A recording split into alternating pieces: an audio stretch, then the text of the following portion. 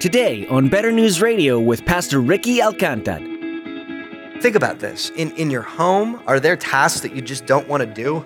Are there things that you think, okay, that's got to be another family member, or you just ignore it, hoping that somebody will eventually do it? Or even in relationships, maybe in friendship, you roll your eyes when your friend needs help again, when they're having another personal crisis again, when they're calling you again. Maybe going low is serving them with a conversation. Or maybe even in the world, you're unwilling to take on the lowest parts of your job at work.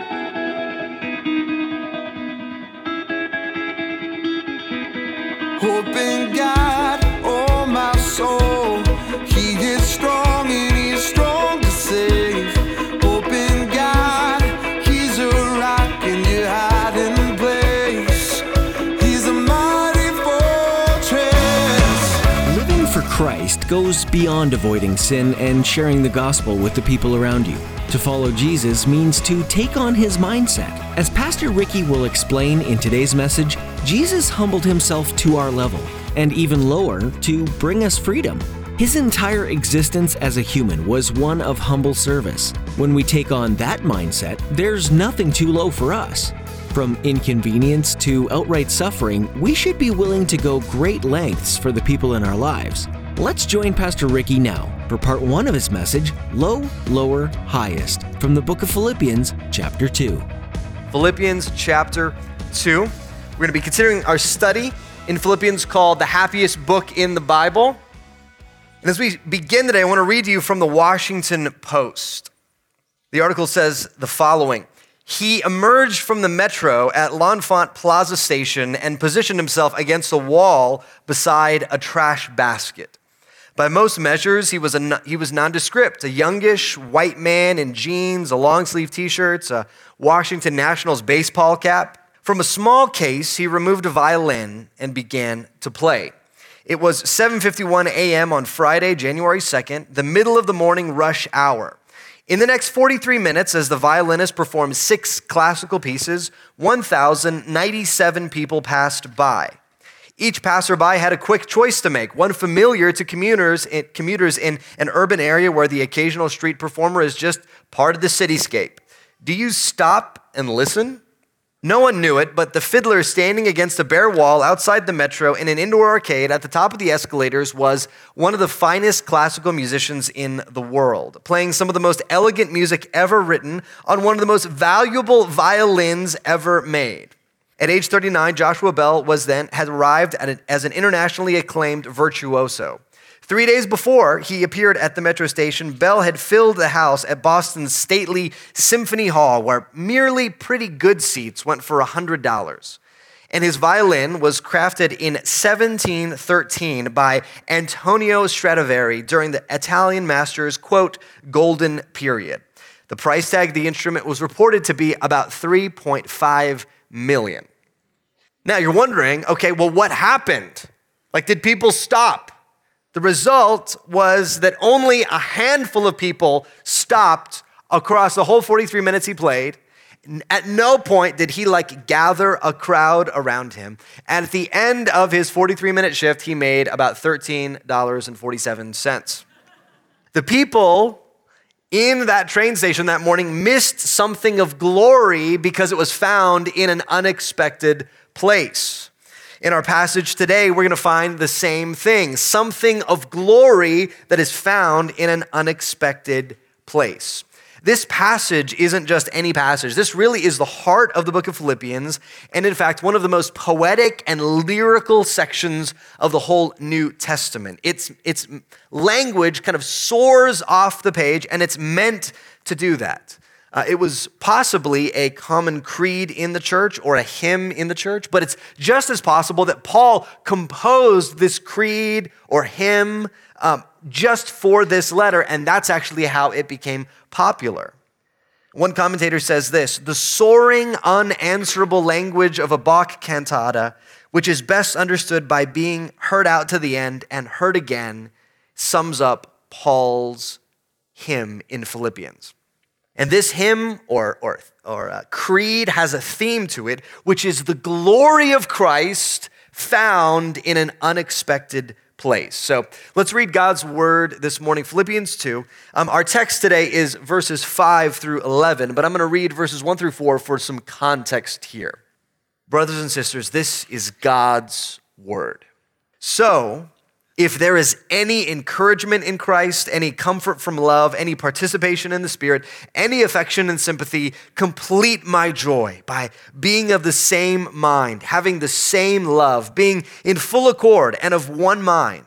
Do nothing from selfish ambition or conceit, but in humility count others more significant than yourselves. Let each of you look not only to his own interests, but also to the interests of others. Now hit the hymn. Verse 5, have this mind among yourselves, which is yours in Christ Jesus, who, though he was in the form of God, did not count equality with God a thing to be grasped, but emptied himself by taking the form of a servant, being born in the likeness of men. And being found in human form, he humbled himself by becoming obedient to the point of death, even death on a cross. Therefore, God has highly exalted him and bestowed on him the name that is above every name, so that at the name of Jesus, every knee should bow in heaven and on earth and under the earth, and every tongue confess that Jesus Christ is Lord, to the glory of God the Father. Well, this passage should have two different effects on us this morning, friends. First, it should make us stop and stare and rejoice at the glory of Christ. I hope you picked this up, but Paul could have just made his point in like a line or two, right? His point is, hey, serve other people. So he could have just said, serve other people the way Jesus did, serve us, and then move on. But he doesn't. He takes verse after verse to unpack the glories of the incarnation and the cross and the ascension, because he's making a point. He wants to hold out to us the beauty and majesty and glory of Jesus. Friends, when is the last time that you have stopped and stared at the glory of Jesus? Especially those of us that have grown up in church or around church a lot, it could be very easy for us to think, oh yes, that's right, he hailed the eternal Son, all I have is Christ, yes, but getting to the point where it arrests our attention. We don't want to be like the people in L'Enfant Plaza who something of glory is happening feet away from them and they simply pass by. So this passage is an invitation to stop and stare for a minute. But second, this whole section about Christ has a point to it, the point that Paul is driving home. Verse 5, he says, have this mind among yourselves, which is yours in Christ Jesus, right? The word mind really means mindset, kind of the way you approach the world and think about the world. And so there's this way that Jesus has approached life, has approached the world, that we should adopt ourselves. And again, it goes right in line with what we covered last week, that Paul is encouraging us toward a radical others focus, not self-focus. But man, does he drive this thing home by using the example of Jesus. So the main idea today is simple. Our Savior was made low to be lifted high, and we worship and follow. Our Savior was made low to be lifted high, and our response is we worship and we follow. So there's three movements of the text today that we're going to go through. The first is low, the second one is lower, and the third one is highest. Section 1, the first movement, low. We start with Jesus in verse 6, before he came to earth. Verse 6, who though he was in the form of God. Now, what in the world does that mean? Well, John Calvin comments that the form of God means here his majesty. For as man is known by appearance of his form, so the majesty which shines forth in God is his figure. Right? So he wasn't in a human body. He existed in a form simply of glory. But this also hints at the eternal nature of God. He's always been in the form of God.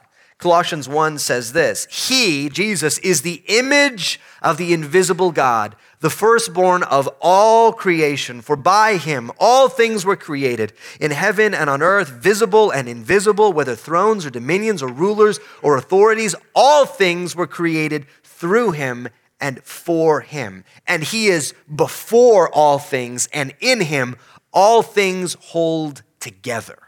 Now, when it says firstborn, just to clarify, it doesn't mean that Jesus was the first thing that God made, as some heresies propose. Instead, it means that he's the firstborn of creation, meaning he occupies the place of honor in the whole universe, the way a firstborn would in the ancient world. Jesus was the Word, John tells us, that spoke the universe into existence, the word that upholds everything. And so this is the picture we get of Jesus before he shows up on earth. He is fully God, he is exalted, he is ruling, he is reigning, he lacks nothing, he needs nothing, he is full of power and glory.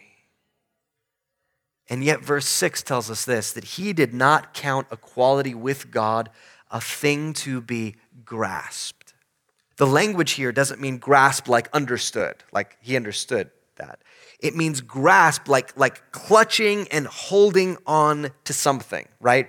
The way that for example, a certain 3-year-old that I know will grasp something that his brother has an interest in taking away from him, right?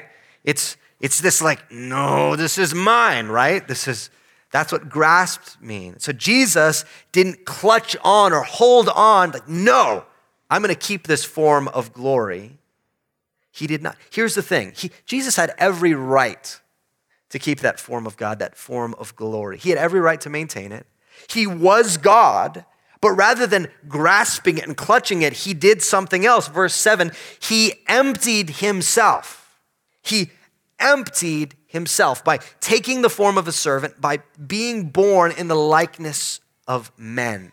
So the world maker becomes a man. Now, some people will twist this and try to say, well, he must have given up part of his godhood or not been fully God or something like that because it says he emptied himself. Well, when that language happens in the New Testament, it doesn't mean literally, it's not to be taken literally, but metaphorically. That's the way the language is used in the New Testament. And then right after Paul says he emptied himself, he tells us what he means by that, right? It says he emptied himself by, so this was the emptying, by taking the form of a servant, being born in the likeness of men. Here's what's interesting then, guys. Jesus emptying himself wasn't so much taking something out of himself, but putting something else onto himself. So instead of maintaining his glory, he took on something. I'm going to quote from one of my favorite theologians, Shai Linne, who is a rapper. Vince gave me this quote. Thank you, Vince. He says this, he became what he wasn't while never ceasing to be what he was, right? He was born a baby. He grew up, he cried, he bled, he got tired. He veiled this majestic form of God by taking on the form of man. Brian Chappell uses this illustration of what it means to empty yourself in this way. He says this, in this particular part of Africa, the chief is the strongest man in the village, right? So whoever the strongest, biggest guy is, that's the chief. As the chief, he wears a very large headdress and ceremonial robes. One day, a man carrying water out of the shaft of a deep well fell and broke his leg and lay helpless at the bottom of the well. To get down to the bottom, one would have to climb down using alternating slits that go all the way down the deep well and then climb back up. Because no one could carry the helpless man up like this, the chief was summoned. When he saw the plight of the man, he laid aside his headdress and his robe, climbed all the way to the bottom, put the injured man on himself, and brought him to safety. He did what no other man could do. That is what Jesus has done for us. He laid aside his heavenly glory in order to save us. Did the chief cease being the chief when he laid aside his headdress and robes? Of course not. Did Jesus cease to be God when he came to rescue us? Of course not. Right? If anything, the chief is all the more the chief while he is acting the part of the chief to go rescue this man. And if anything, Jesus is more God, more clearly seen as a gracious God by coming to rescue us. Commentators Chan and Meredith say this, Jesus didn't relinquish his deity, he surrendered his rights and prerogatives. So the world maker becomes man. And what's our response, friends? We worship and we follow. We worship the God become man. It should make us stand in awe and wonder. This isn't just a Christmas truth, right? Sometimes I think it's a little weird that the church is like, well, we think about that at Christmas. You can't be preaching this. The incarnation is for Christmas. This is Easter almost, right? No, they're tied together, right? It should astound us, friends, that Jesus would take our form. Listen, the form of a created being. And not just the form of any created being, the form of a race of created beings who arrayed themselves in rebellion to him. And the world maker becomes a man like us, and we worship. We worship. That really is one of the main applications of this text. But second, we follow. Ask yourself, friend, what things do you think are too low for you? What things are you unwilling to give up? We must be willing to go low, to follow Jesus' example, to serve others. I remember when I was an intern at the church, this is probably, 12 years ago or something. I was an intern at the church, and one of the jobs I had that year as an intern was to help with property management, which basically meant that I didn't know how to fix anything, but when things broke, I had to find somebody that could fix them. And so some of the things I thought, well, I'll handle it myself. And so we had this one sprinkler head in the backyard. And I don't know if you're aware of this, but in the backyard of the church, we don't have like normal mud, like fun mud, oh yeah, it's fun to like splash and slosh around. This is like demon mud. This is like Satan's personal mud. It's made of clay. So when you dig down to like repair a sprinkler, it like sucks your arm down in there. I'm serious. If you've never experienced this, I'll give you some opportunities on work days to do that. And we couldn't get, me and another guy from the church were trying to figure this out. We're trying to get this done. We had to dig a little bit out. And by the end of the thing, I'm coated, and I mean this, like coated in the demon mud. It's like clinging to me. And I remember thinking, I should not have to do this, right? Like there's got to be somebody else. I am an intern at the church, right? Here's what's funny. In that moment, one of the things as I'm washing myself off, God brought to mind my dad's story that he used to always tell when he first started working for his dad. And one of the times where they have a family business, and so they're customs brokers, and so he's unloading this. They get all these cattle that don't want to get off of this one truck to the next truck, and so nobody's there. So my dad has to do this with another guy, and then he has to go into the first truck and muck it out, right? Clean out the stuff from the truck. You guys know what I mean when I say the stuff? Okay, I don't want to. Here we go. The stuff of the truck, and he tells that when he got home, his mom smelled him, looked at the clothes, took the clothes, and like burned them or threw them away. And so I thought, okay, all right, this is my dad. And then I remembered my grandfather's story, right? Well, my grandfather grew up in the Great Depression after immigrating from Mexico, and everybody in his family that could work did work. And as a kid, he worked cleaning off bricks so they could be recycled in the new buildings for $1 a day at like age 12. And all of that like hits me as I'm like, like I shouldn't have to clean this demon mud up. And it just is like, boom, look, man. And it was like the Lord spoke to me and said, listen, your dad went lower, your grandfather went lower. You can go low to serve others, right? In the same way, Jesus' example compels us, where we think, well, I'm too good for this job or doing this, and Jesus himself went low, far lower than we would dare to go. So think about this. In your home, are there tasks that you just don't want to do? Are there things that you think, okay, that's got to be another family member, or you just ignore it, hoping that somebody will like eventually do it?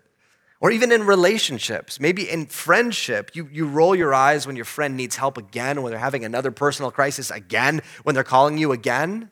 Maybe going low is serving them with a conversation. Or maybe even in the world, you're unwilling to take on the lowest parts of your job at work. As I was praying about this morning, I just felt even a special application for moms of young kids in particular. Where I really do believe, especially ladies, I want you to hear me on this. I really do believe the Lord wants to encourage you today that your life may feel like it just consists of wiping noses and changing diapers and ferrying a massive humanity that is screaming and yelling and throwing grape juice everywhere from one place to another. And it is like what you experience from when you wake up to when you go to sleep and several times while you're sleeping, right? Like, how did you find that grape juice in the middle of the night? Like, really, guys, I want to encourage you that your service is not unseen, and in fact, is absolutely God glorifying. Because in those moments where you think nobody else sees, nobody else cares, in that moment, you are actually imitating and imaging the Son of God himself as he came as a servant. And all of a sudden, your life transforms into like almost like a full-time caregiver for this like demon child. And you think, man, this is much lower than where my life was before. And I think from this passage, you should be encouraged. This is exactly what Paul's encouraging. Have the mindset of Christ. I believe God wants to encourage you with that today.